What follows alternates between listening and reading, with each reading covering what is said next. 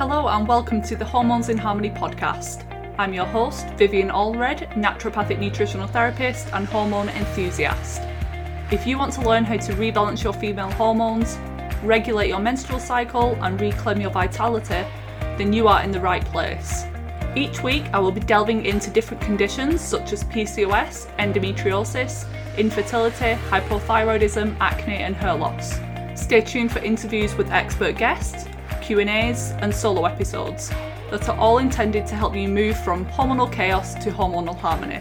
If you'd like to submit a question for me to answer on the podcast, then you can email them to hormonesinharmony@gmail.com. The information shared on this podcast is intended for educational purposes only and is not designed to replace the advice of your health practitioner.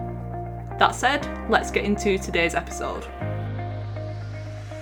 Hi everyone, welcome back. Today my guest is Jennifer Fugo and we're talking all about chronic skin rashes. So for those who don't know who Jennifer is, she's a clinical nutritionist who empowers women who have been failed by conventional medicine to beat chronic skin and unending gut challenges. Because she's overcome a long history of gut issues and eczema, Jennifer has empathy and insight to help her clients discover missing pieces and create doable, integrated plans. Simply put, Jennifer believes that you deserve better. That's why she launched Skinterrupt.com, the interrupt that filled the conversation about chronic skin problems with helpful alternatives that you aren't being told. She holds a master's in human nutrition from the University of Bridgeport and is a licensed dietitian nutritionist and certified nutrition specialist. Her work has been featured in many places: Dr. Oz, Reuters, Yahoo, CNN, many podcasts and summits. She is the faculty member of Learn Skin Platform, an Amazon best-selling author and the host of The Healthy Skin Show, which is a podcast that I personally love listening to. So welcome to the podcast, Jennifer. Thank you so much for having me here. I really appreciate it. It's so exciting. I know, it's lovely to chat with you. You've been on my list of hopeful guests for a while now because we were talking before and I said I've covered little bits on skin issues, mainly acne, but I needed an expert on things like psoriasis, eczema, and you were my go-to person. So I'm glad that you accepted to come on. Absolutely. It is my pleasure to talk about these types of things because I feel like there's not a lot of hope that people have, no matter whether they're still like just doing only the dermatologist thing or when they come out of that and realize, hey, there are some other options.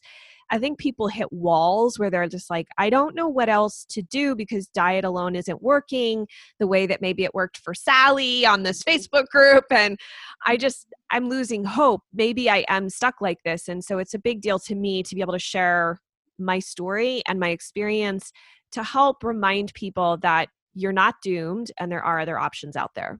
And please do start with your story because you became a practitioner because of your own struggle. So that is amazing, and that makes the practitioner even better, in my opinion. So yeah, please give us an overview. You can take as long as you want, because I'm sure it's been a bit of a journey.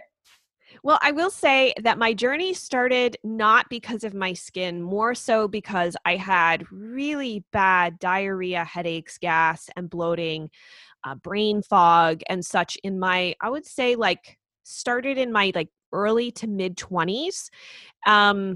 I had headaches for a long time. So that's not entirely true. It got really bad in my mid-20s. I always had diarrhea and I always had headaches, especially in high school. I was taking Tylenol every single day. And eventually I came to discover that I had a bunch of food sensitivities. That was sort of the initial foray into this whole there's something outside of, the conventional way we look at our health. And that was a really new eye-opening experience because my dad is a doctor. Well, he was a doctor. He passed away earlier this year, so I should say was. And, I was always exposed to conventional medicine and antibiotics and things of that nature whenever you had a problem. And so realizing that there was this whole new connection to food was incredibly eye-opening. And so I dove into that. I became a health coach at the time and worked with clients, predominantly those who had GI issues, but a lot who had celiac disease, because I just had a knack at helping explain to them, here's the steps you need to take in order to remove gluten from your life and make reasonable changes. And so I got a lot of clients that way. But with time, I felt like the diet changes just weren't significant enough. They weren't enough to really help someone whose diarrhea, for example, was incredibly persistent. And there was a time and a place for some supplements, but that was beyond my scope of practice. And so I decided to go back to school to become a clinical nutritionist and go for a master's degree. And in the middle of the master's degree was when eczema like reared its ugly head, and showed up on my hand. It first started on one hand. It started on the inside of my one middle finger. And at first it was just it looked like these little clear beads underneath the surface of the skin. And I noticed it, but I didn't think anything of it. And then as the summer months wore on and it got hotter and more humid where I live, those beads became incredibly itchy. And with time, they would burst. The skin would become incredibly red and inflamed, and then it would sort of like dry up after it would flake off. And that cycle would start over and over again. And then with each cycle, the rash would spread. And so it started moving from that one patch and all the way down to my fingers, onto my palms. It went onto the other hand. And before you knew it, I could not figure out what was going on. I was having a really hard time functioning because it's not the back of my hands that it so much compromised, though it did start to move onto the back of the fingers, but the palm of my hands. And we take for granted the amount of times that we touch surfaces, to open a door, to hold a glass, to wash dishes, to cook, to do anything. I started to really lose the capacity to do just basic things. And so I went to the dermatologist after doing a lot of Google searching and realized that I had dyshidrotic eczema, and she agreed. And the only solution given to me was topical steroids and Vaseline, which I know, like, I'm going to say that I would not be a big fan of putting Vaseline on an open wound because it's a petrochemical derivative and yada, yada, yada. But doctors say, well, it's not really going to hurt the body. There's plenty of research.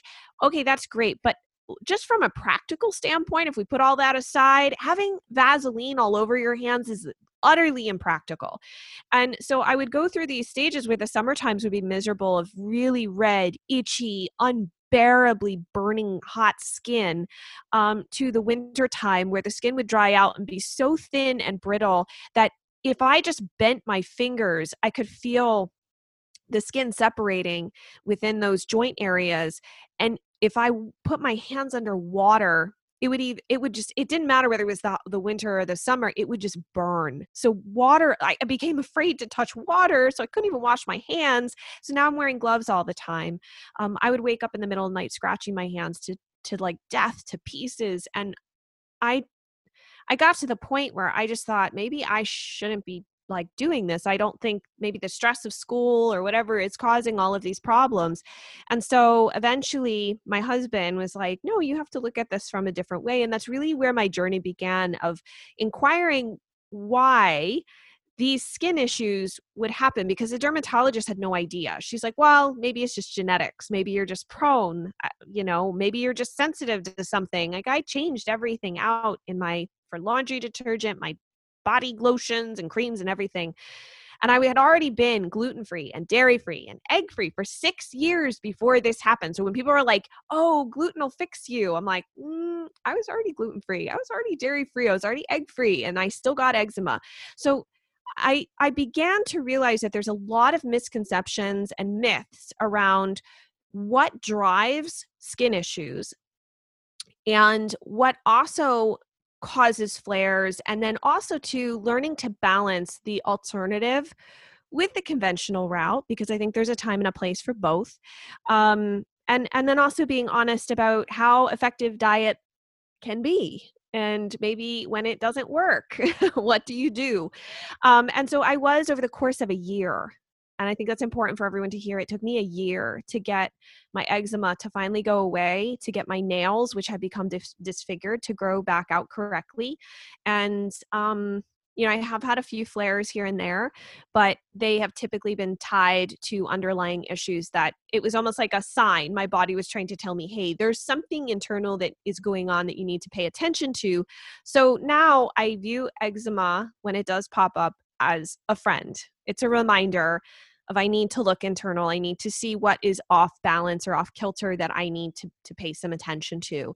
And so I started my practice and began just getting clients from telling my story about skin. And that was really how my practice really started about 3 years ago. And since then, started the Healthy Skin Show. And so. And here you are now. And yeah, probably like in the moment, I've had this many times where you're like, I shouldn't be doing this. I'm meant to be like the healthiest person that I know. Right. I'm the one who's struggling. Everyone else is like perfect skin and seemingly no problems at all. But a lot of them do have maybe chronic anxiety, chronic digestive issues. So why do you think it is for some people it's the skin that's affected? Is it that genetic predisposition? And could you talk about the connection with the environment? So genetics versus epigenetics. Yeah. So genetics is just one piece. It's just one piece. There is a specific gene called filaggrin that it produces a protein called filaggrin. And it's almost like, you could think of it as like mortar mix between your cells. So if your cells look like a brick wall, it's the mortar mix that helps keep the skin barrier nice and tight. And so some people do have a SNP in their filaggrin gene. But then the question is, what happens to the rest of the people who don't, right? A lot of people have eczema. A lot of people have psoriasis. So I want to be clear too, even though my journey was with eczema, I do work with people who have all different types of skin rash issues. And so we see this skin barrier degradation happen in a lot of different skin rash conditions. And so an interesting thing, as I've talked to dermatologists and doctors and researchers and done my own reading, is that internal inflammation, and it can happen somewhere else in the body, actually dysregulates the filaggrin gene. So does it necessarily matter? Should it concern you like to go get checked to see if you have this genetic SNP? The answer that every dermatologist I've ever asked is no. Because the problem is, if you have internal inflammation, which we know, especially with like eczema, for example, it's an inflammatory driven disease, so to speak. That's going to wreck the production of healthy filaggrin protein. And if you don't have good mortar mix holding the brick wall together, what do you expect to happen? So that is one thing that was very eye-opening to me, was to say, okay, so a lot of these conditions are driven by inflammation that's generated elsewhere. And so that means that genetics can't be the end-all be-all of a root cause. And that's where I generated this 16 root cause list that I generally kind of assess every client by. And so I'll just run through the list quickly so that people can have a sense of like how many other things are going on here aside from genes and food. So diet and food reactions are one of the 16, but they're one of the 16. So if you haven't felt a benefit from just changing your diet or doing a specific diet protocol, this is the reason why. There's other factors at play. And so we have issues like microbiome dysbiosis. That can happen. There's many different microbiomes in the body. The gut is a significant one, as is the skin, but we have a microbiome in our mouth. We have microbiomes everywhere. Gut dysfunction is certainly an issue. How often do you poop? Are you belching? Are you burping? Do you have bloating, etc.? Nutritional deficiencies is a big problem. Liver detox challenges. And when I say that, I specifically for me, I usually focus on phase 2 liver detox, trauma and unmanaged stress, thyroid dysfunction, hormone imbalances. And when I say that, I mean like blood sugar imbalances, sex hormone imbalances, that kind of thing, autoimmunity, drug reactions, heavy metals, environmental toxins, and environmental allergies. Those are the 16 that I really assess. And I also want to say too, because I know you and I have had a little bit of back and forth about parasites. Parasites can certainly be an issue with the body as a whole. So you could have parasites in your GI tract, but they also can migrate and be someplace else. So I consider parasites and mold, for example, can produce toxins that can suppress your immune system and make it a lot easier for parasites or H. pylori or other infections to kind of take root. And so a lot of times people just say, oh, I have this one diagnosis. And that's a mistake, because you usually don't just have one thing. If you have H. pylori usually, as my one colleague, Krista Bigler says, brings friends along with it. Mm-hmm. And so it's not uncommon for someone to go, oh, I treated my H. pylori, but I still don't feel well. It's because there's other things going on. Or I have SIBO, but I'm working on my SIBO and I'm not getting better. Well, is it possible you have H. pylori? Is it possible you have other issues going on? So we always want to take a wider 2,000-foot view of the body, of the whole health history, to really assess what the actual issues are, because out of that 16, most people have somewhere of like a 3 to 5 unique combo. So that explains why if Susie in the Facebook group swears that by changing her diet, it alleviated her of her psoriasis or her eczema or whatever, but then you try it and either it makes you worse or you don't feel any better and you're like, am I broken? Why doesn't this work for me? All these people said if I took gluten out or if I removed dairy or if I got rid of eggs, I would be better, and I'm not. Maybe I'm even worse. And the reason is that maybe for them, that was one of their main issues, but for you, it might not be. And so that's why you always want to address your case from that unique standpoint. It's great to have ideas from other people, but don't assume that their solutions will be your solutions. Absolutely. And side tangent, it seems like you're maybe not a fan of Facebook groups with like chronic skin issues. Could you talk a little bit about your thoughts on them? Yeah, I think positives and negatives, obviously. Yes, I think that they're great for support. That was one of the reasons why I actually started Skinterrupt, because when I was still in those Facebook groups, and when I would see the photos that people would share of their faces or their children, I thought to myself, I can't like just have this information and not share it because it doesn't seem right. That to me is just hoarding important information that other people should have. And it also has the capacity as a whole. So as the patients become better educated, we can start asking better questions. We can start demanding better and more current scientific findings to be utilized in the exam room. But if you don't know, then you're just left with, here's a steroid cream. That's all you have, or a biologic drug. And that's not always quite the case. I mean, those things can be helpful.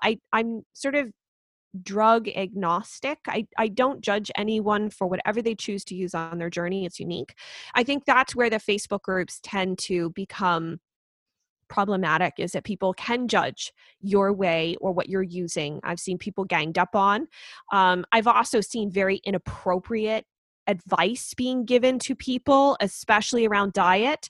It's very dangerous. And I want to be very clear. I think it's important that we support people. It's important we encourage people. It's important that we're there for people and they know that they're not alone. But if you have gone online to a Facebook group and you are just pushing people to eliminate more and more foods from their diet, and you are not a professional, right? That is a dangerous thing to do. And here's why. As we slowly eliminate more foods from our diet, you reduce the nutrient diversity that your body has access to. You don't know what is going on with that person's health status to begin with. And so by encouraging them to take more and more out, now there's less nutrients. There may be less fiber depending on what you're encouraging them to do, and then what they actually take action on and do in their daily life that they're capable of.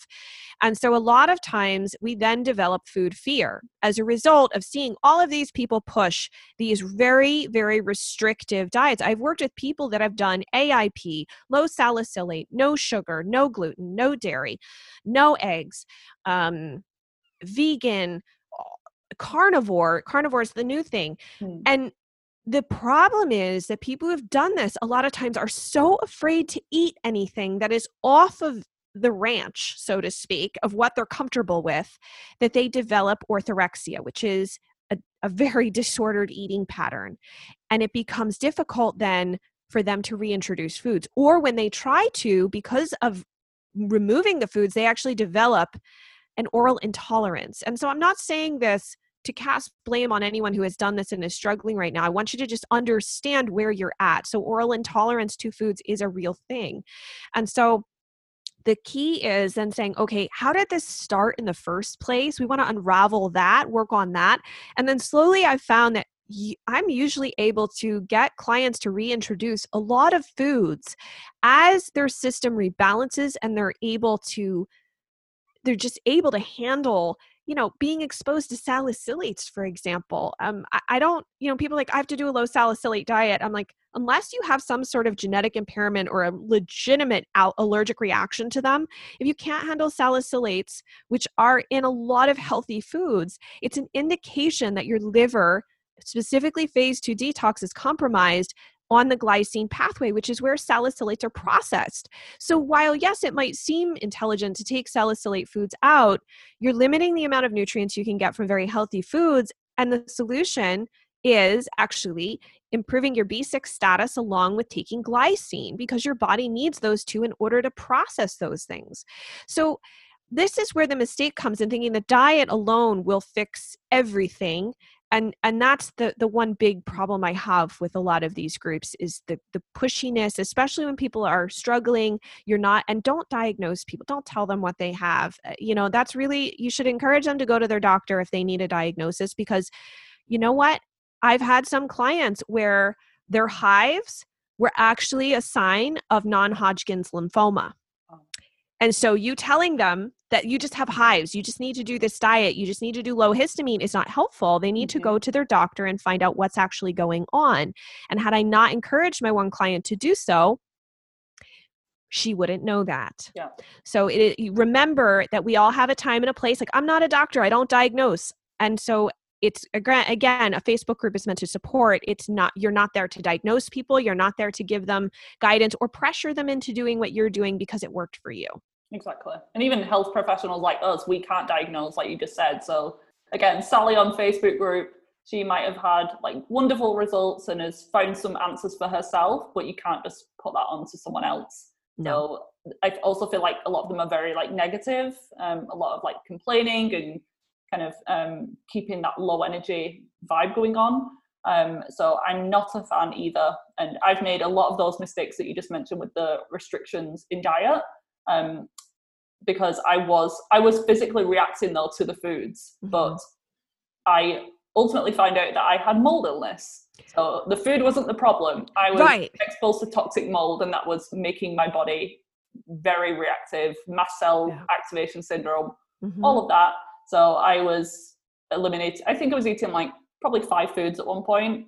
I'd restricted dairy and gluten, eggs, salicylates, histamines, nightshades, oxalates, pretty much everything that you can think of. And the food lists online, I would just like put them side by side and then highlight the things that were on each one, so I would have to avoid it.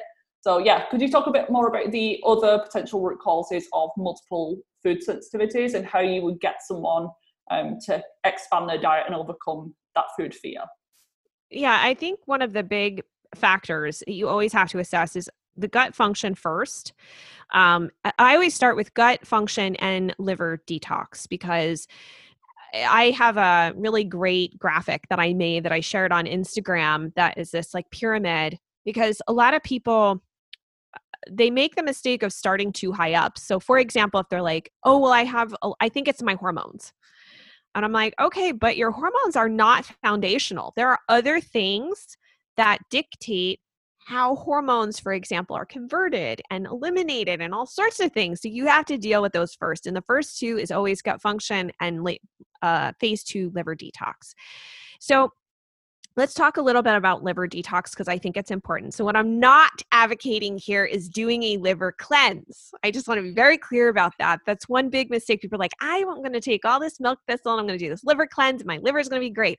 So with skin issues, a lot of times no medical medium celery juice it. No. So a lot of times the liver detox kits and programs can actually make skin issues worse. One reason why, well, there's 2 reasons. So first off, you have to understand that liver detox happens in phases. There are actual phases. The first part tends to be dictated by genetics. It's called the CYP450 system. And so genes, food can upregulate or downregulate. So speed up or slow down how those genes decide what happens to toxins and things of that nature. So like caffeine, for example, will upregulate or make phase 1 go faster. So sometimes people who react to caffeine, I'm like, well, that could be a sign that phase 1's going too fast and you're getting this backup between phase 1 and phase 2, because between those two phases is I like to call it a waiting room. And so, if you go to the doctor's office or you go to the hospital, there's only so many chairs there. And, they've got to have a good patient flow from the front of the office to the back of the office in order to keep things moving. Well, phase 2 requires very specific nutrients. I mentioned one pathway is called the glycine pathway, which requires glycine and B6. There's also a glutathione pathway. There's a bunch of different pathways, sulfation. So we need nutrients to make those pathways happen. And as the nutrient supplies become smaller and smaller, which, by the way, it's also critical to know, we don't make most of these nutrients. Our body can make glutathione, but that process can also become compromised if we, again, don't have the building blocks to do so, or we have difficulty recycling glutathione. So it's really important that we have, this goes back to why it's not a good idea to get on these really uber restrictive diets, because it increases the chance or likelihood that you are going to end up with low levels of nutrients that your liver needs for phase 2. So all of a sudden, it's like not having enough technicians, not having enough doctors to man phase 2, like when you go back into the exam room. And so now patient flow slows down. So does this liver process. And so we have this over-packed waiting room that these toxins are just sitting there. They need somewhere to go. And we start to see that show up through the skin and through other avenues, because your body just cannot deal with this. And so that's where I focus on supporting phase 2 liver detox. Phase 3 is actually tied to gut function, because if you are constipated, so you're not having 1 to 3 bowel movements a day that are well formed, that's a problem, because we need to be eliminating out that pathway. But also there's another issue with liver detox in that a lot of the herbs that are used in formulas, if you are someone who has a lot of environmental allergies, specifically to pollens, so birch or grasses, not dander so much of pets, this is really specific to pollen, you can actually have a cross-reactive, essentially a confusion happen in your body, where your body thinks that certain foods or herbs, for example, are that pollen. And so it begins to react to those items that are raw. So they're uncooked. When we cook those foods, like for example, stevia is one that people who have a ragweed allergy may have trouble with. If you probably put stevia in something hot or that was cooked, it probably won't be an issue anymore. But for example, with ragweed, milk thistle, dandelion root, all of these wonderful phase 2 or liver detox herbs tend to be cross-reactive with this whole ragweed family. And if you are taking these raw herbs, you can be causing more histamine in your system. So I tend to focus more on nutrients and amino acids to help support liver detox, so that we keep someone out of the potential for developing these sort of allergic issues. And as you even mentioned, histamine is not necessarily a great thing, especially if, say, you have an eczema that is histamine driven. And so then we get into that gut function piece. So we want to make sure, as I said, 1 to 3 poops a day, that we're getting either diarrhea slowed down so that you are having a much more comfortable flow of things, or we're getting things sped up because you're constipated, because we need to get everything moving. And so those are really the first 2 places where I start. As far as going higher up, it's really critical to assess if a person has enough nutrients in their body. If you don't, your body can only juggle so many balls. At a certain point, it's going to start dropping balls because it needs to prioritize. Skin is the lowest on the totem pole. And so unfortunately, if, say, for example, you need those nutrients for your heart because your heart is going to keep you alive, it's going to prioritize your heart. It's going to prioritize your brain or your lungs or your kidneys over your skin. So we can walk around with these gaping wounds, but we can't walk around with a chronic heart problem for too long. And eventually we will, we're going to have pretty dire consequences. So those are some big pieces. The gut dysbiosis piece is a huge one. I like to definitely look there, evaluate for fungal organisms, bacterial organisms, parasitic organisms that really shouldn't be there, or if there's an overgrowth situation like SIBO or SIFO.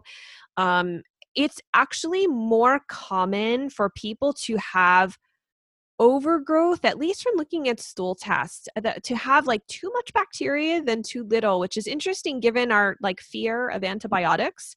I'm not pro antibiotics, but I used to be against them. And now I'm just like, well, it depends. It We're really neutral. depends. Yeah, I'm just neutral. I'm like, it depends on your situation and the severity of your symptoms and what's going on with the case. Because if you are so sick as a result of like your rashes are so bad, you're so itchy, you can't sleep, you can't function, you're just really bad, whatever your health situation is. If you have H. pylori, you might want to do the antibiotic route, the triple therapy, because it's faster. And so I think that's where we have to weigh things. It's nice to have this idea of like, these are bad. And yes, I understand the consequence that they have on your microbiome. But if you have a robust microbiome, I'm depleted, I know from doing my own stool testing. So I have to be really careful with my antibiotic exposure, more so than I can with other clients. And even the amount of time that I can use antimicrobials, I really have to do, like I'll do 6 weeks on and then a 6-week break with probiotics. And I oscillate between the two because my microbiome cannot handle a lot of pruning back. But some people can and actually need that. Too much can be a problem. And so just looking for all of the different factors, environmental toxins, for example, as you said, mycotoxins and mold are a huge problem for a lot of people and you don't have to see mold in order to have black mold in your home or in your car or in your place of work. Fumes and, there are certainly chemical sensitivities, and also being aware of what you put on your skin can be absorbed. I know here in the US, we're very lax about what we put in our products. And I know it's a lot more stringent in the UK and Europe, but it does matter. Our skin can absorb so much. Your skin can absorb biotin, vitamin A, vitamin E, magnesium, zinc. I mean, the list goes on. So if you think that your skin is not absorbing what is in the products you use on your skin or the chemicals you use in like laundry detergents and such, if it doesn't matter, it really truly does. And one thing we both try to avoid on the skin or avoid recommending is coconut oil. Could you talk a bit about that? Because from, again, natural perspective, it's extra virgin organic coconut oil. It's good to consume internally for some people, but what about externally? Why could it potentially be a problem? Yeah. So here's my feeling on coconut oil, and I'm just going to address the internal piece really quickly. So if you have a lot of E. coli, for example, like gram-negative E. coli, they have found through research that it can actually increase the amount of lipopolysaccharides, LPS, that ends up in the gut, which is inflammatory. So a lot of times if I have someone on a protocol, at least the clients that I work with who have like eczema, psoriasis, rosacea, etc., or chronic gut issues, I'll usually tell them to avoid like doing a scoop of coconut oil in a protein shake. If you want to cook with it, it's fine because you're not going to end up with that much, but I wouldn't do like a mega dose of it in a shake. However, as far as putting it on the skin, so again, this kind of depends. With eczema, I think it's a hard pass. No coconut oil on your skin. I know some people find it to be helpful, but to be honest with you, the only time that I really think it's helpful is if the rash is more fungal in nature. And aside from that, it's too occlusive and too thick to really be absorbed well into the skin. It just, and this is even from my experience, it makes your skin feel hot. It just sits on the skin. It's not very moisturizing, and it's also very antimicrobial. So for someone like with eczema, for example, that really struggles with microbiome imbalances on the skin of overgrowth of staph and whatnot, it's like you're like leaving a vacuum for then the bad bugs to come in and take over. And so it's just, I've had a lot of clients who stopped using coconut oil after reading the article that's on my website and were like, my skin got so much better after I stopped using it. For psoriasis, it depends. Some people find it to be helpful, others don't. I definitely don't recommend it for rosacea. So it's very infrequent that I recommend coconut oil. I know that It is a wonderful thing, and I'm not demonizing it. I don't have anything against it. Even like the organic virgin coconut oil. I mean, there's nothing wrong with it per se. It's just, it's not the panacea of health that I think bloggers told us it was. I think the benefits were oversold, and there are plenty of other really amazing oils out there that you can use or check out.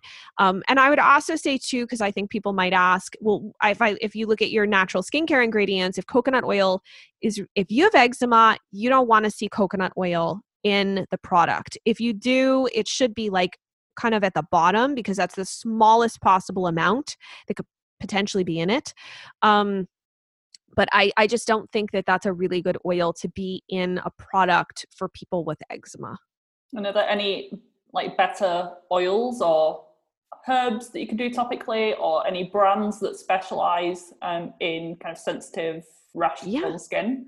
Yeah. So I don't know any. And I'm forgetting the name. I don't know if it's Ballard's. There was one, or I'm not remembering. I have a client in the UK, and he had shared with me that he found one cream that he really loves. So I can send you the name of it. He has eczema. In the US, like Osmia Organics is great. There's a lot of different companies that are now making products that are a lot cleaner and simpler formulas. For anybody who has perioral dermatitis, it's a really different beast than eczema. So you really have to approach that differently. And Osmia Organics makes like this black clay bar that has done wonders for a lot of people who have that particular issue. So you may want to check that out, see if it's available there, or maybe there's a company that makes something similar in the UK. But as far as other oils are concerned, jojoba is great because it's very close to our sebum. Hemp seed oil can be good for some people. Avocado oil can sometimes be great for people. Some people find avocado or olive oil to be okay. Others don't. I've read that olive oil is not good to use if you have seborrheic dermatitis, because that particular, the oleic oil or oleic acid is it's too rich in that, and it can cause issues. I think you really have to just try things out and see what works for you. Shea butter can be an option. Emu oil is another great option, but it really depends on your skin. And I think one of the most critical pieces, if you're really, really super flared, I think this is important to know. If you're very super flared, if you are super itchy, if your skin is kind of burning, it's super red, go see a doctor. Stop trying to manage that with natural things. It's highly likely that you have some sort of infection on your skin, either a staph infection, could also be a strep infection as well. I've had some clients that had strep, and I was like, what? It wasn't staph? They're like, no, it was strep. I was like, okay. You need antibiotics at that point, and you have to be very careful if you have like containers or pots where you're scooping the creams out, that contamination can be a problem. And so as you scoop out, maybe you have an overgrowth of staph on your skin. Normally with eczema, you can be causing staph to grow inside your products. And as you continue to apply them, you're now adding more and more staph to your skin, which can then eventually add to or create a staph infection. So you have to be really careful that you're using clean hands when you remove products from their containers, and that if you've got to get to know what a skin infection actually is. It is different from a flare. And I have had a lot of clients who were suffering for months and months on end. And our first appointment, I said, I think you need to go to the doctor to get a culture done. Can you go ask for a culture? And they were shocked. It came back as staph. I wasn't. And then they're afraid to use the antibiotics. And I'm like, you need antibiotics. This is not something you mess with. You need antibiotics in order to improve your skin barrier function because of the damage that staph causes, and to get some relief and be more comfortable.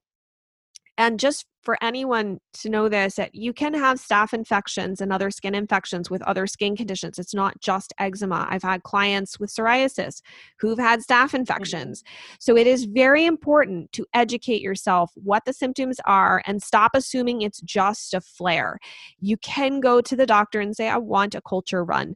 And the culture will look for whatever is growing on the skin. If there's an overgrowth, the doctor can help you. Yeah, I told you earlier that I had a client with acne and it was a staph infection, and she was thinking it was just a detox. She's like, I just need to push through it. It'll be fine. I can Yeah. keep going. I'm like, please don't. You're gonna regret doing that. Yeah. And especially too, if God forbid the staph, if you end up with wounds and the staph Hmm. then gets access to your Yeah, bloodstream, it's not exactly. something to mess with. And it makes, can you imagine just for a second, if you're listening to this and you're really miserable right now, how you like you just want relief. That's literally you're like, please make it stop, and so then we put up these barriers of like what we're not willing to do or what we think it is because we want to manage on our own. And I understand like you've been frustrated with your doctor in the past. If you don't like your current doctor, find a different one. Ask a Facebook group online. That's a great thing to ask a Facebook group. Hey, does anybody have a doctor, a dermatologist in my area or my city or whatever that maybe is more open-minded and will work with me? That would be a good use of a Facebook group. But there's a time and a place for medications, and you don't want to mess with a skin infection. There's not much that's beyond my scope of practice. And I just personally have found that people are so miserable. It's better to get it addressed so that then you can continue on with all of the other alternative options that you're choosing. Yeah, it can give you a little bit of a kickstart. So totally agree with that.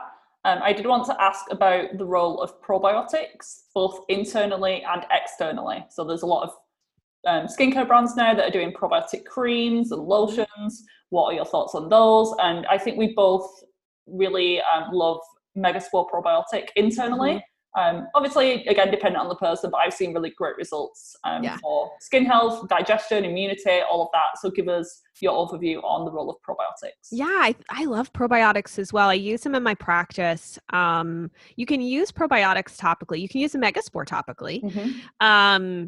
And so that can be something that can be helpful for some clients, especially if they're struggling with that dysbiosis. So that's one thing that I can sometimes a tool that I can reach for in the toolbox.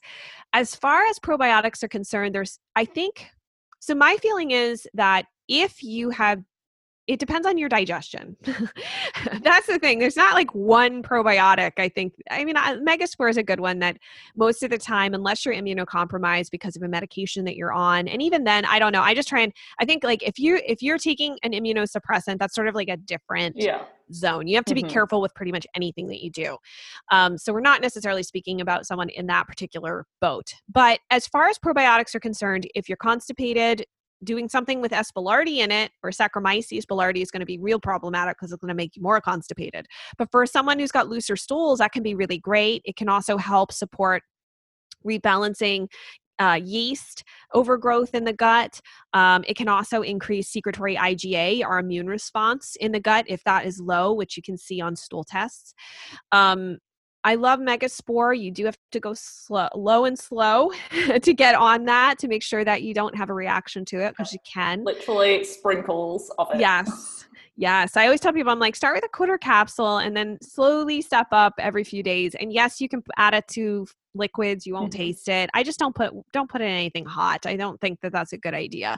As far as probiotics are concerned, it again depends, but I love like there's a lot of bifidobacterium strains that can be really helpful. Lactobacillus strains, if they are like a Lactobacillus acidophilus, I'm just careful to not do high doses of that because excess Lactobacillus acidophilus. Certain lactobacillus strains produce lactic acid. It's actually D-lactic acid, not like it's sort of a mirror image of what our body produces. And so excess lactic acid production in the gut by gut bugs can actually cause you to have mood issues and headaches and all sorts of things. So I'm very cautious of that. I would never recommend someone run out and just do like 50 billion CFUs of a lactobacillus acidophilus. I think that's actually like not a good move to make. So find something that's pretty balanced, like lactobacillus. I think it's cassi. I mean, how you pronounce all of these is it can be so quite humorous. Lactobacillus rhamnosus can be really helpful. I'm just trying to think, and I do like the spore-based probiotics in that they can make it through the GI tract and they're able to, at least from a Megaspore perspective, they're able to kind of like support a reshaping of the microbiome community by up to about 40%. So that's a really nice piece. And you can use Megaspore whether you have diarrhea or constipation. So I think it's a really helpful, it's definitely a helpful tool. I think they go hand in hand. If there's overgrowth present, I'm probably less likely to initially use probiotics because I want to try to it's sort of like taking a chainsaw to an overgrown backyard. You have to kind of get in there. And then when we're able to go in and weed and tend to the garden beds and things of that nature, that's where I'm like, okay, let's bring back in some probiotics. But they are really critical. They can be very helpful. There's some really great research around moms that take probiotics before pregnancy and then during pregnancy, reducing eczema in their child, and potentially considering probiotics for babies. But obviously you want to talk to your doctor, pediatrician first about that. So yeah, I think they're a great tool. Me too. I love your analogies, by the way. It's a great way. Like with science, you should be able to explain it to a 5-year-old child. So you're doing a great job. I'm very much a visual learner. I learned this about myself quite young. And because my dad was a doctor, he would have these complex conversations with patients. And then he'd leave the room and they'd be like, is he going to burn my eye? Because he was an ophthalmologist, an eye doctor. And he would say he was going to do a laser on their eye because of glaucoma or whatever. And I was like, no. It's like a light. It's just a light. It goes through the exterior surface. And so I learned how to really break things down for people at their level, because one challenge that I find with conventional medicine is that so much is spoken to us at a knowledge level above our heads. We a lot of people don't even know what amino acids are, that they're the building blocks of protein. So I really try to make sure that wherever someone is at, that I meet them there, because ultimately I can't help them get more educated if I make things too difficult for someone to even sit with me at that table and have the discussion. And ultimately my goal is when a client leaves my clinic, I want them to be able to have a more educated discussion with their doctors and other practitioners that they may work with throughout their life, that they can ask more educated questions. And when they sit down and say, read a book or do something like watch a podcast or a video or whatever, that they could understand more complex terms, because I think that gives you not only a sense of empowerment, but also it gives you a seat at the table for your health, because not understanding what the conversation, you can't take part. You're completely disengaged from the conversation. And so for me, I'm like, let's find analogies that help someone visualize what's happening, because they are complex. Is it an exact replica of what's happening? No, but you get the idea. And it really also helps reduce the level of stress and anxiety that someone may feel, especially when you have a stool test or you have complicated testing and people are like, I don't know what any of this means. And I started to Google and I just can't. This is too much. I'm like, okay, let's slow down. Let's start here. And I'm going to walk you through this so that you understand what this is saying. And by the end of that conversation, they're like, wow, I had no idea that this is what it says. I'm so grateful for this, and to know what's wrong and to have a plan. I think it's important to meet people where they are. Love that. Yeah. Because it's stressful in itself having the skin rash every single day. So can we talk a little bit more about how stress affects the skin? And I do want to give the preface that I don't want you to stop becoming stressed about being stressed, because that's a whole vicious cycle. Yes. So here's the thing with stress. Stress can come from external sources like traffic, your in-laws, your pets or children that don't want to cooperate. But it can also come from internal. So a lot of the things that we've discussed today, whether it's liver detox challenges, gut dysfunction, gut infections, whatever, those are internal stressors. They're things that you can't walk away from. And so that's another good point, is to say, okay, you can't stress over being stressed, but what we can do is say, what can we do to better manage our stress? Because stress impacts our digestive capacity. It actually impacts it so much that if we're chronically stressed, the body will not produce sufficient stomach acid because it thinks you're running from a tiger all of the time. Like if you're running from a tiger or the zombie apocalypse, you're not going to be like, oh, you know what? It's 5 o'clock. Let me sit down for some tea. Like that's not going to happen. Your body's going to be like, I need to get out of here. And because it needs to run all the time from something, whether it's the news, which 2020 has been quite a year, has caused a lot of stress and ungrounding for many people, no matter what country and place you live in, to all your work or maybe being out of work. What you need to do is just find small times within your day to calm your system down. I oftentimes recommend to my clients to do breathing exercises because A, they're free, B, they're easy to learn, and C, when you do them enough on a consistent basis, it becomes a habit. And so when you then are faced with, say, a fight with your spouse, or the principal is calling about your child's fight at school or something, you can tap into that, because breathing exercises, and when we slow our breath down, it signals to our brain that we are safe. And that's the issue here, is not feeling safe, not feeling grounded. And so anything that you can do, whether it's taking a walk outside for 10 or 15 minutes, doing breathing exercises, even just like 2 minutes a day. And I tell people, like, just set your alarm on your phone. Like, don't stress about like, how long is it going to be? And so what if your mind wanders? Who cares? That's not the point. It's a practice. It's not perfect. You know, I always say, like, I used to play piano and it was piano practice. It wasn't piano perfect. So every time we practice, we're going to make mistakes. Our mind's going to wander. Books are going to fall. Cats are going to bang on the door, whatever might happen. And it's okay.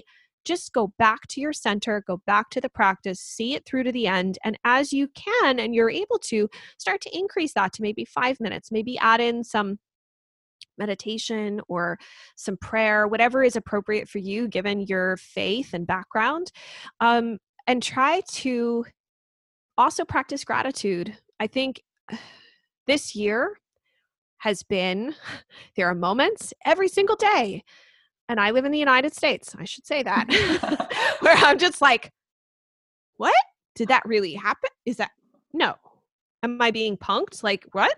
And I can't explain it, but that is the case. That is a reality that we are faced with. There are crazy things that happen here and all over the world. I don't want to discount that, but you know, I live in the US. There's a lot of crazy things. And the year's not over yet.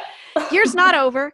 And so one thing that I'm constantly reminded of is being grateful for the things that I can control. And I do have, like, I have a home, I have a roof over my head. I have my husband and my mother who are healthy. I have 2 beautiful nieces, and that I have food, that I have, you know, because there are people who don't have all of these things. There are people that are from war-torn countries that are dealing with, awful things going on right now in their countries that we can't even imagine and might not even know about. And I think the practice of gratitude helps us to be present, but it also helps to ground us. And like I was saying, this is such an ungrounding year. I think we've become very comfortable and overly comfortable with regiment and feeling like we can control everything. And personally, the lesson to me this year has been, I need to become more resilient. And I need to become okay with the fact that one day is not going to look like the next. And I just have to maybe laugh it off and move on. And I can't get stuck on it, because otherwise we all, at least in the United States, people end up in screaming matches, and it just doesn't serve anyone. And so for me, I'm like, you know what? I can only be present to so many things in my life, and I want to focus on what's most important to me. So I hope that that's helpful, but stress is a huge component to this. And I also just want to say trauma can also happen to anybody. It's not just people who have, I have clients that have come from Syria. So they've been from a serious war-torn country, but I've had clients that have been victims of sexual assault, but traumas don't always look like that. You know, I was bullied as a child in school for many years. The trauma of the things that people said, while they didn't physically harm me, did last for a long time. Or maybe there was trauma because of some relationship with a parent or a sibling or a friend. And so I think we have to consider all of the different types of traumas that we may be carrying with us that have helped shape our worldview. And therapy can be a really helpful place to begin unpacking that, so that that's old programming. I look at it as like from a computer, it's like old Windows software. And I'm like, no, I want to upgrade to the newer software. I want to have more control over the program that's being written. And so by really being able to face what's happening and do it in a safe way under the guidance of a therapist can be incredibly powerful, so you can let go of the things that aren't serving you and those worldviews and the ways we view ourselves in relation to other people that just aren't empowering anymore, and see your life in a different way. And with your clients, how frequently do you see those internal emotions, limiting beliefs, traumas manifesting in a skin condition? So is there ever an example where it's not the diet at all, the gut's pretty healthy, but it's just chronic, long-term suppressed emotions? So not super often in my clients, but my sampling is not the world. So there have been cases of, I read one article, it was published in Harvard's, it's published on their website, and I can certainly share the link with you if you want to put it up. There was a journalist who had eczema since she was very young. She was tasked with reviewing information and data on a complementary medicine study, this huge study that was done on the effects of trauma. And so as she was doing this, she realized she had a lot of health issues. Eczema was just one piece of them. And her father had died during an operation when she was 12. And so, look, people die, that happens. And I'm sure that's probably part of it. But for her, it ended up that was a trauma that she had really not fully acknowledged. And when she started to actually unpack that was when she began to notice that a lot of her symptoms were beginning to go away. So there is it sounds super woo-woo. And I actually interviewed someone who is an expert on this. And I went into the conversation like really skeptical. And then I was like, I got to find research to like debunk this person. And I couldn't find any. Yep. In fact, I found the research that she then talked about, and I was like, oh, okay, well, this is a thing, guys. So that's why I think we want to have that tough guy, like, I'm going to muscle my way through it. That was in the past. But the truth of the matter is, we carry those things with us. And that's why I think too, it is important to talk to your kids, especially if they have skin issues, about being bullied, about how their interactions are with other people and whatnot, because it does leave a lasting impact on them. Those feelings of shame are really hard to get rid of. And as we get older, it can become more and more difficult to even acknowledge that they're there, because you feel kind of almost dumb or stupid to still be like, why am I still bothered by something that happened when I was like 8 years old or 14? But you are. Yeah, people compare, like, my trauma is nowhere near as bad as my friends, so I can't, it's not right for me to be thinking of this and worrying about this problem. But you are unique. I'm unique. And I can say that the trauma that I experienced of humiliation, shame, embarrassment, of being bullied day after day, and I can remember exactly who they are. There are some people that I still to this day, I'm like, I'm not mad at you anymore, but I wish you well. I hope you have a good adult life, but I don't want to have a friendship or a relationship with you. I can say hi to them and kind of move on. I still have my own work to do. I'm not going to say I don't. I spent many years in therapy, but it is important to understand the boundaries that you need to draw, and that was before in the past, and that you are not what those people have said to you. You're not that person. You're not the joke. You are not whatever they did, and that was something, that's my own work. And so, whatever has come up, whether, as I said, I've worked with clients that have a history of sexual assault and really serious traumas, in those instances, I'm not qualified to have those conversations with them. And that's where I encourage them to go seek help with a therapist who is really trained to deal with that type of trauma.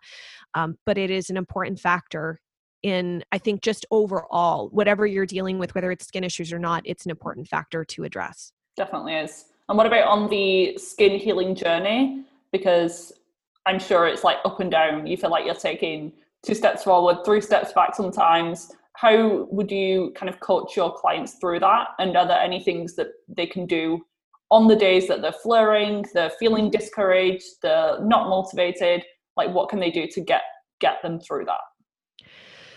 That is a good question. So the first thing I would say is before you start doing anything, you really need to prepare the body. Preparation is so important with anything, right? We don't just like show up at college or at university. Like we get the books, we get ready to go, we have all of our assignments or whatever. We buy supplies, and it's the same with your body. So if you're going to be going into something where, like, for example, you have gut dysbiosis or whatever, you need to work on your elimination pathways, right? So that's where the gut function comes in, liver detox comes in, because these are all elimination pathways, making sure if you can. Sometimes sweating works for some people, sometimes it doesn't for others. If you have mast cell issues, sometimes heat can make it worse. Yep. So it's you have to do what's within your comfort zone. As far as lymphatic drainage is concerned, you can do rebounding, dry brushing, even sun salutations for anyone here who's familiar with yoga. You don't even have to go into like the whole warrior one, warrior two thing. You can just do the sun salutations, and those are actually meant to stimulate the lymphatic system. So I encourage clients to do all of that. I think the other piece too is to know that setbacks happen. It does. We can't control what you come in contact with. We can't control how your body is going to decide to react. I will say this, to me, as a practitioner, if you start a protocol and you begin to flare, it's a sign something was missed. Either it's the wrong formula, it's too much, so your body can't handle it, or your body wasn't prepared correctly. I understand to some degree that we can sometimes have some Herxheimer type reactions or detoxing, but I also have concern that there's almost this like badge of honor, some people think, in that, oh, well, I'm detoxing. I've been detoxing for 2 months. I'm like, isn't that awful? Because my clients are busy. They don't want to go through that. My clients want to know almost nothing is happening, just that they're slowly starting to feel better. That makes them happy because they need to maintain their busy life. They're executives. They have really busy schedules and kids. They don't have time for that. And so I think preparation is really important.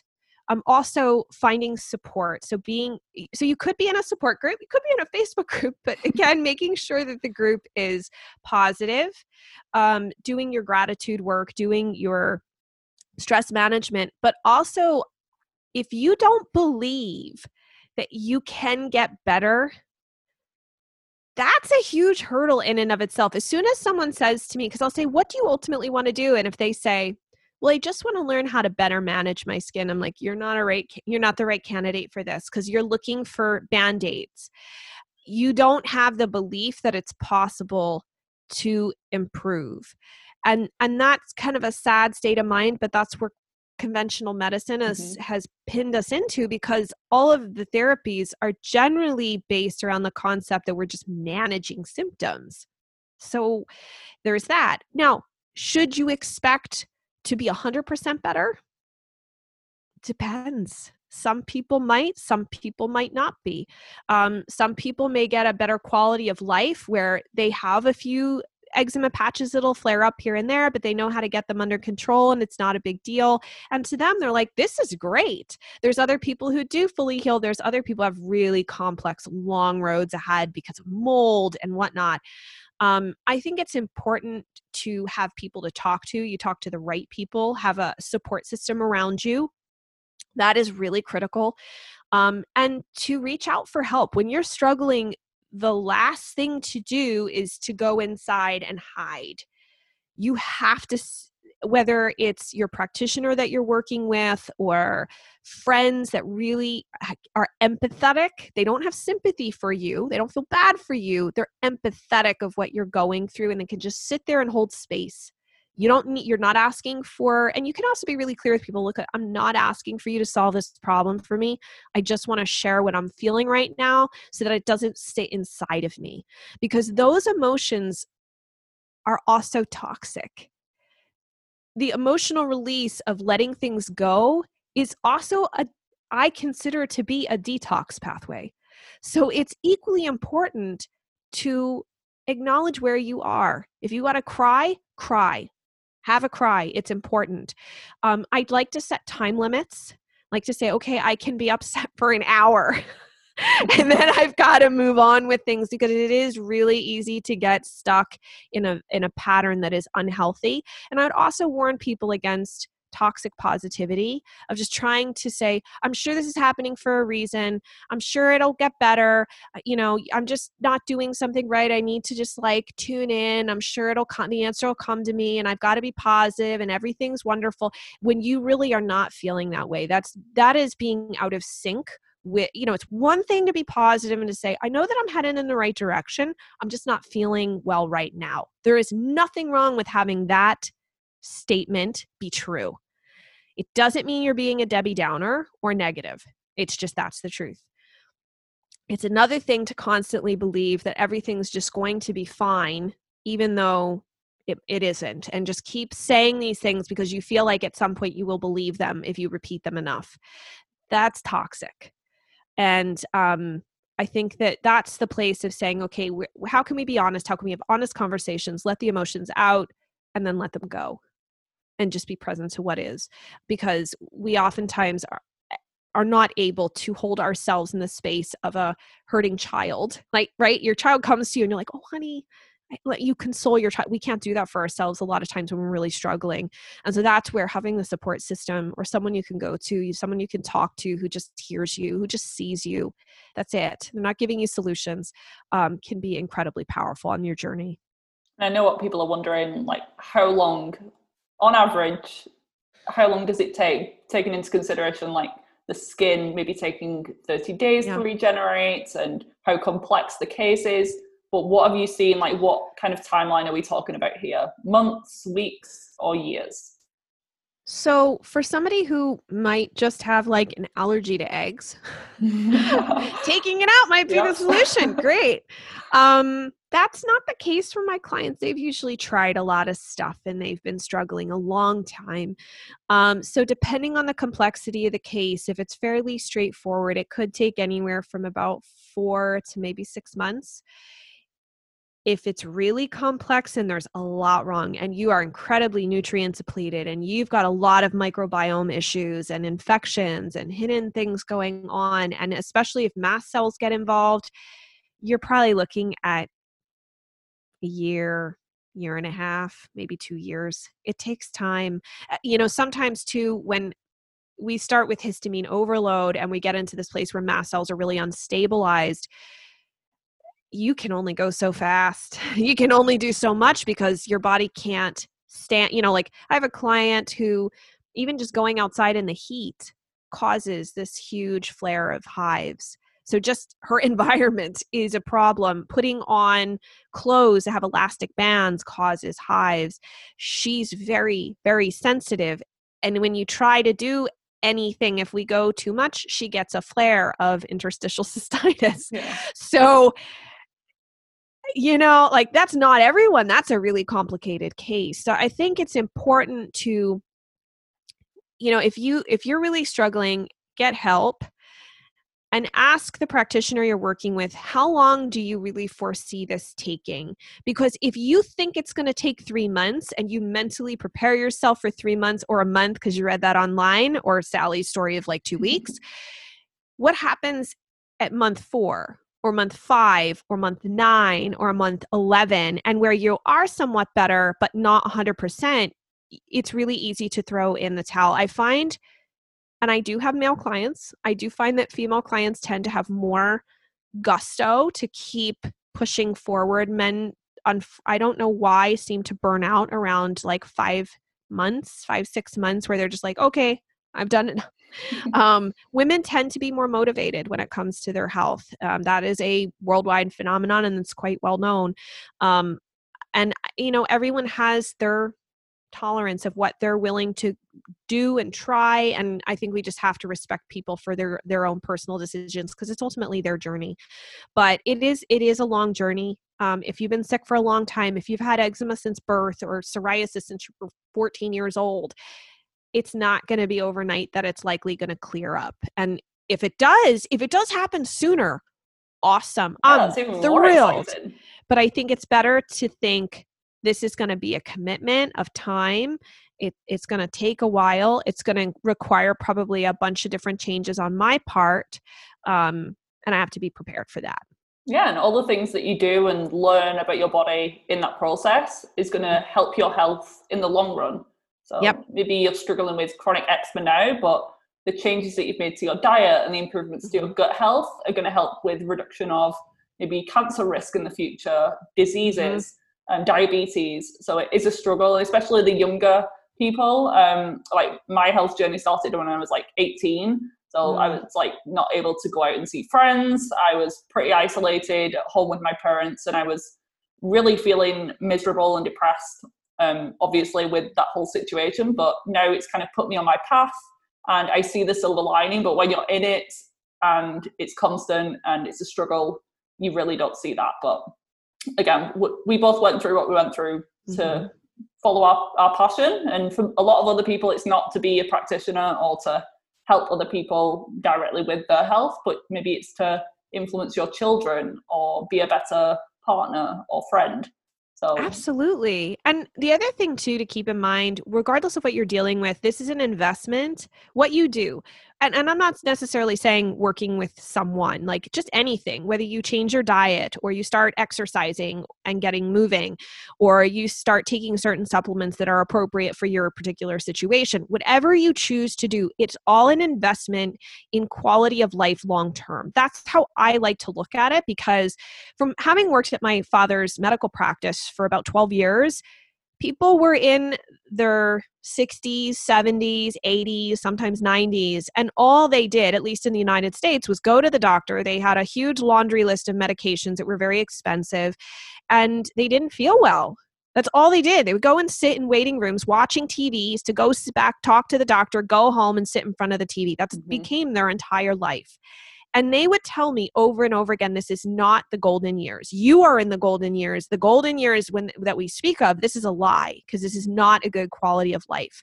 So to me, that was it was a wake-up call early on in my 20s to recognize that the more we ignore our bodies now, all the symptoms, right? We can say, oh, this is really annoying, this itching or scratching or the headaches that I get, it's annoying. I don't want them. They're just annoyances.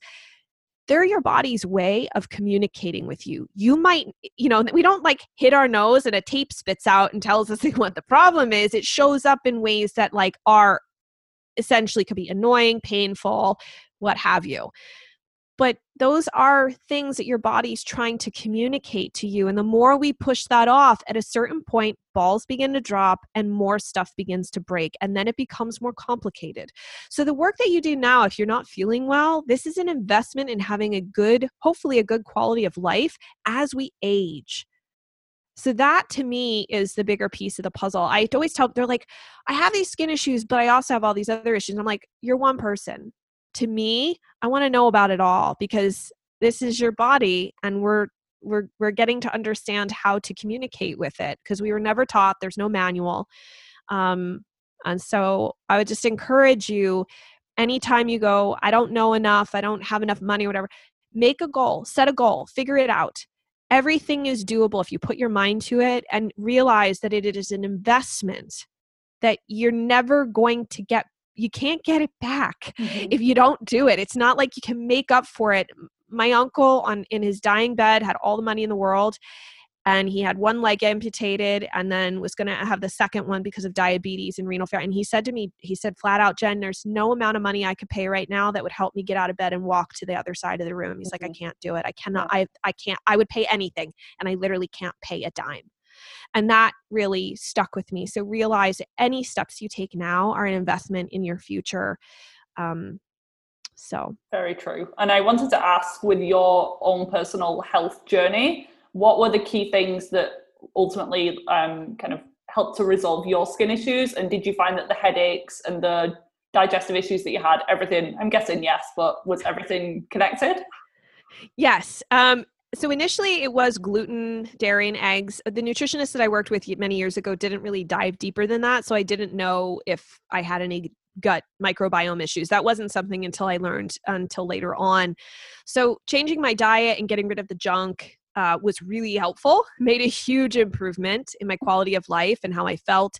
I will say now I'm still kind of going through the process of dealing with some gut issues. I had 2 infections that I found in a stool test after my eczema flare last year.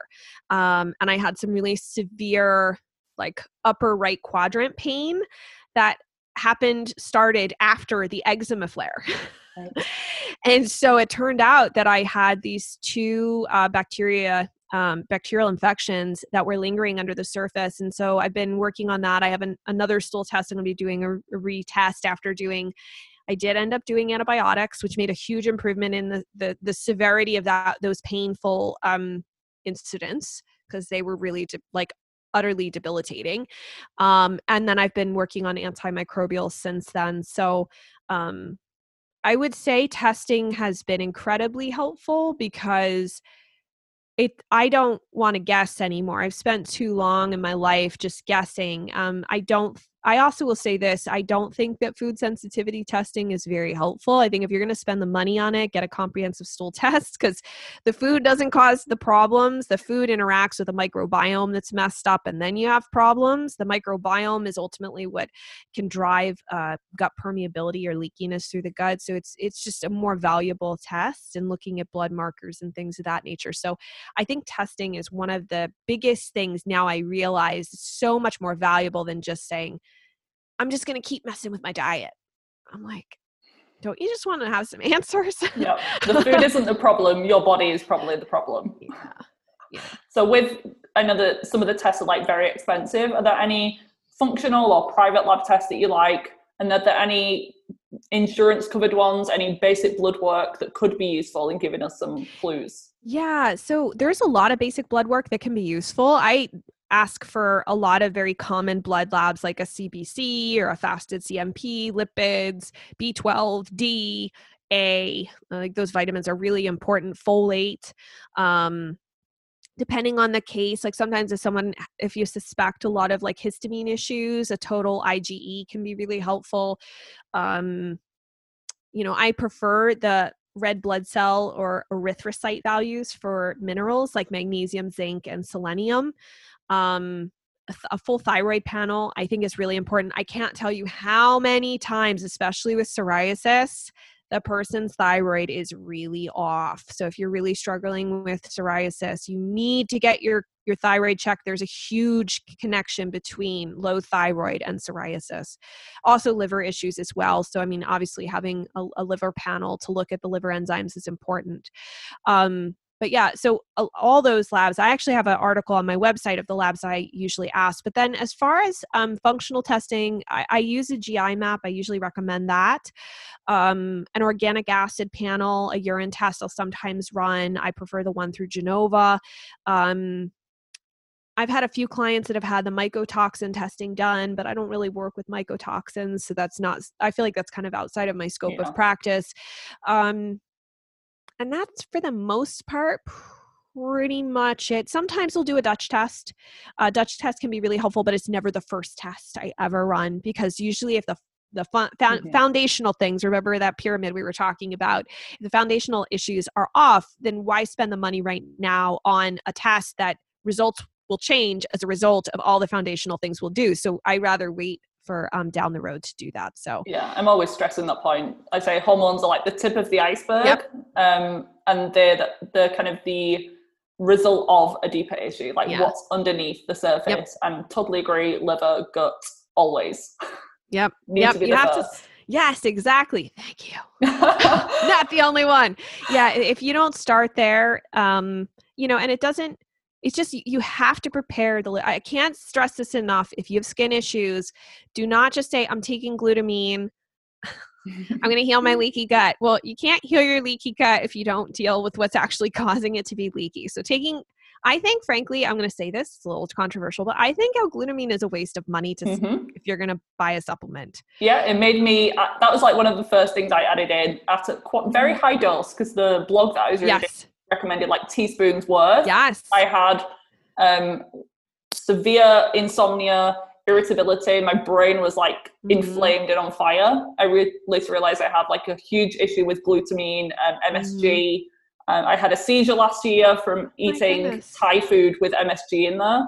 So that was not a good fit for me. And it's just kind of, it's not going to work if you have a chronic SIBO parasite digestion. No, and I find too, with this was from years of working with some SIBO type clients, that a lot of times it makes it worse and they feel worse. So I don't recommend L-glutamine. If anyone's listening and they're taking L-glutamine because they're healing their leaky gut, I think it's fine for people that aren't sensitive to it if it's a part of a formula.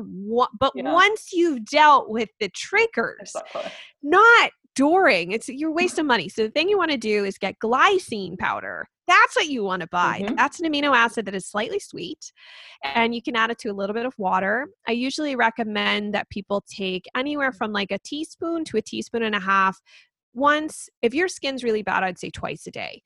And that at least is getting glycine into your system. And then with B6, you have to be careful because too much B6 can be a problem. So if you look at your supplement, anywhere from like 5 to maybe 10 milligrams a day. Beyond that, you really want to talk to a practitioner. Like 50 milligrams. Somebody asked me yesterday, is 50 milligrams okay? I was like, that's a lot of B6. I would not recommend that. So yes, you can get these nutrients from food, but you have to remember, if your microbiome is compromised, your digestion and absorption may be compromised, making it difficult to absorb nutrients. And if you're currently at a deficit, you have to take in what you need for the day and then a whole lot more. And so that's where the benefit of having some supplementation can come in, is to help refill the wells. So that way the body can reduce stress, right? Because not having nutrients causes stress. And then we can start actually handling the things that the body needs to be done. It'll handle the most critical things, and then those nutrients spread out to the other areas, and we can start. Ultimately, the goal is to rebuild healthy skin. But you can't do that if your thyroid's struggling, if you have these infections or whatever. So we need to refill the wells and make sure that the body has the nutrients that it needs in order to make healthy cells and all sorts of things. Absolutely. Well, I could talk to you for 3 more hours, and I think people listening, they're like, oh my God, everything's so interconnected. And I think they knew that already, but again, because of conventional medicine, everything's so separated. There's dermatology, endocrinology, gastroenterology. We're kind of bringing it all together. That's part of the reason I love my job, is because I feel like a detective. Yeah, it's a lot of fun. I think too, I had a client earlier this week. She goes, I have never been so excited to get the results of a stool test. We're both like excited when someone has a parasite. Yes. Yay. She's like, I have answers now. Like, how great would that feel if every time you go to the doctors and they're like, oh, you look fine. And you're like, but I don't feel fine.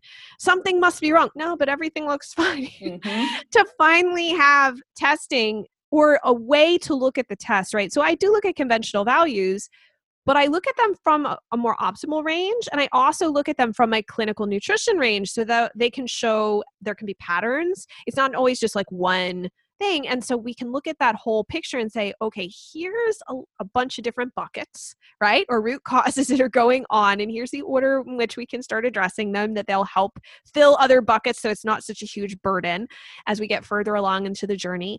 And to have some answers and to have a clear plan, instead of just being told, I don't know. You must just it must be your genes. Maybe it's in your family. It's hereditary. I don't know how that is in any way, shape, or form hope giving, because it's not. Don't accept that as an answer from anyone. Yeah. So there's always answers. It's just you have to be willing to look, and you have to find somebody that you feel is a good fit too.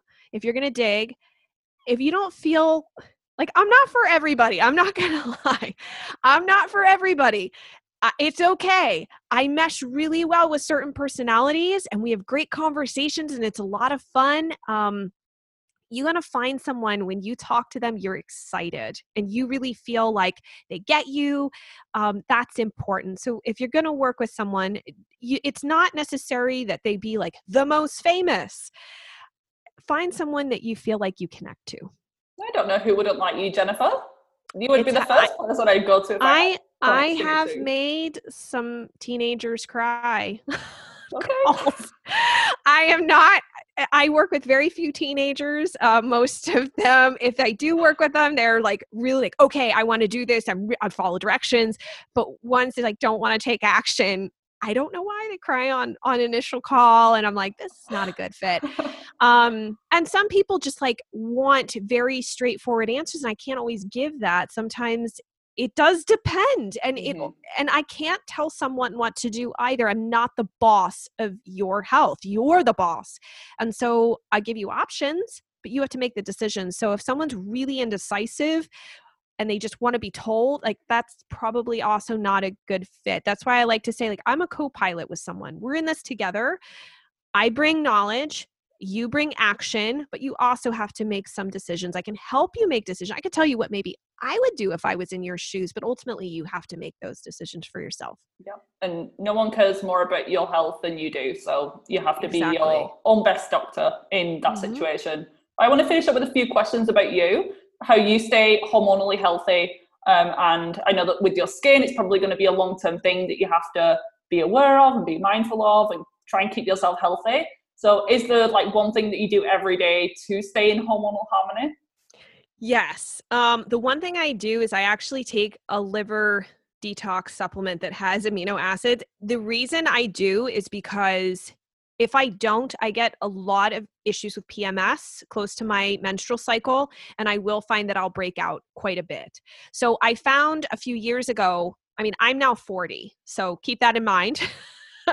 I'm 40. Things start to change. No one tells you this, but things start to change when you get to your mid-30s, by the way. So something to look forward to. Yeah, no, it's not. Like periods get heavier, like all these things happen that everyone's like, oh, it's fine, it's normal. And I'm like, is this not normal? What are you talking about? So anyway, I found that really focusing more on liver detox was very helpful in balancing my hormones. I love broccoli sprouts. I can't always find them at the store.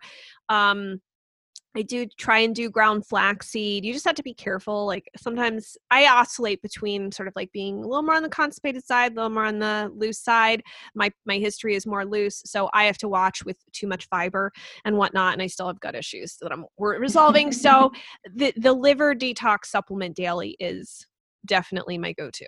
Interesting. And can you share the brand? Is it like a widely accessible one? So it's a Amino Detox from Designs for Health. Yeah, I know that one. Perfect. Yeah, you probably use that one. Exactly. And is there one product, like maybe the same supplement, but is there anything else that you couldn't live without? It could be a topical skincare product. It could be a kitchen gadget. So for me, I use that Osmia Black Clay Bar soap on my face every day. Now, I didn't have eczema on my face. I wouldn't recommend it for somebody with eczema. Perioral dermatitis, it's apparently can be really helpful for. I have an issue where my face produces excess amounts of oil. Like I will be so oily, I could like go like this at the end of the day and it's like an oil slick. And as a result, it causes a lot of problems with my skin. So the Black Clay Bar, and if you can't get the one from Osmia, you could certainly look for one at the store. But if you have an overproduction of oil, that can be really helpful in getting just a natural reduction of oil without having to use. My dermatologist gave me some really harsh facial wash, and I used it once, and I was like, oh my gosh, my face is like the Sahara Desert now. It's so dried out. It was like way too much. So a Black Clay Bar for your face, if you have too much oil, it can be a real game changer. But I think the oiliness is working to your advantage because you don't look 40. Oh, well, thank you. I appreciate that. But yeah, I had to have large pores, sebaceous glands that had risen up, burned off my face. Oh, it was very painful multiple times. So I'm trying to avoid that. So the Black Clay Bar was like the game changer in helping to not have that happen anymore. Okay. So there's that. It might be a game changer for someone else. So I'll definitely link that in the show notes. Is there a book that you want to recommend? So something on diet or skin health? I do. You've got so one? It's this book called The Eczema Relief Diet and Cookbook. It's by my friend, Krista Bigler. She's a dietitian. We're very good friends, and her book came out this year in 2020. I think if you're going to start anywhere, if you have eczema, if you're going to start anywhere, I think this would be a better book to start with than a lot of the other eczema type diet books out there, just simply because it's very balanced. She's very practical. And you'll learn a ton about eczema from the perspective, like Kristen and I talk all the time. She's really brilliant. And I think that would be a good basis for anybody. Yeah, and you've got tons of resources on your website, your Instagram, you've got free guides. So I'm going to link to the relevant ones in the episode show notes. But can you tell us where people can find more from you? Yes. So my website is skinterrupt.com. The Healthy Skin Show is my podcast. There's over 160 episodes. So there's a ton of information. And if you go to Skinterrupt, there's actually a drop-down menu where you can pick what skin condition you have. We have some information on that, and then the relevant podcasts and articles are linked at the bottom. So you can scroll through, and it makes it a little easier, but you can also search. We have a search feature as well. And I am on Instagram, and I'm also on TikTok as well.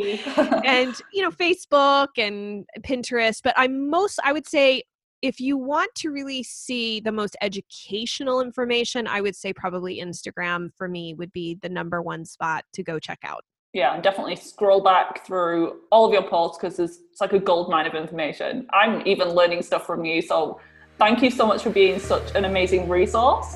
You're so fun and I love learning from you. So thank you so much, Jennifer. This has been amazing. Well, thank you so much for having me. I really appreciate it. And I wish everyone who's listening that you find your root causes and your solutions. Keep going. Don't give up hope. You're not broken. You're not damaged. You're not any of those negative things. Just keep on going. There is a solution and an answer out there for you. Perfect. Thank you so much. I really hope you enjoyed this episode. If you did and you would love a free copy of my hormone-friendly recipes guide, please leave me a rating and review, and I will email you a copy as a thank you gift. All you need to do is screenshot your rating and review and send it to me at hormonesinharmony@gmail.com. This guide contains delicious gluten, dairy, grain, and refined sugar-free recipes, and all the meals contain specific hormone superfoods. Don't worry, there are no boring salad recipes included.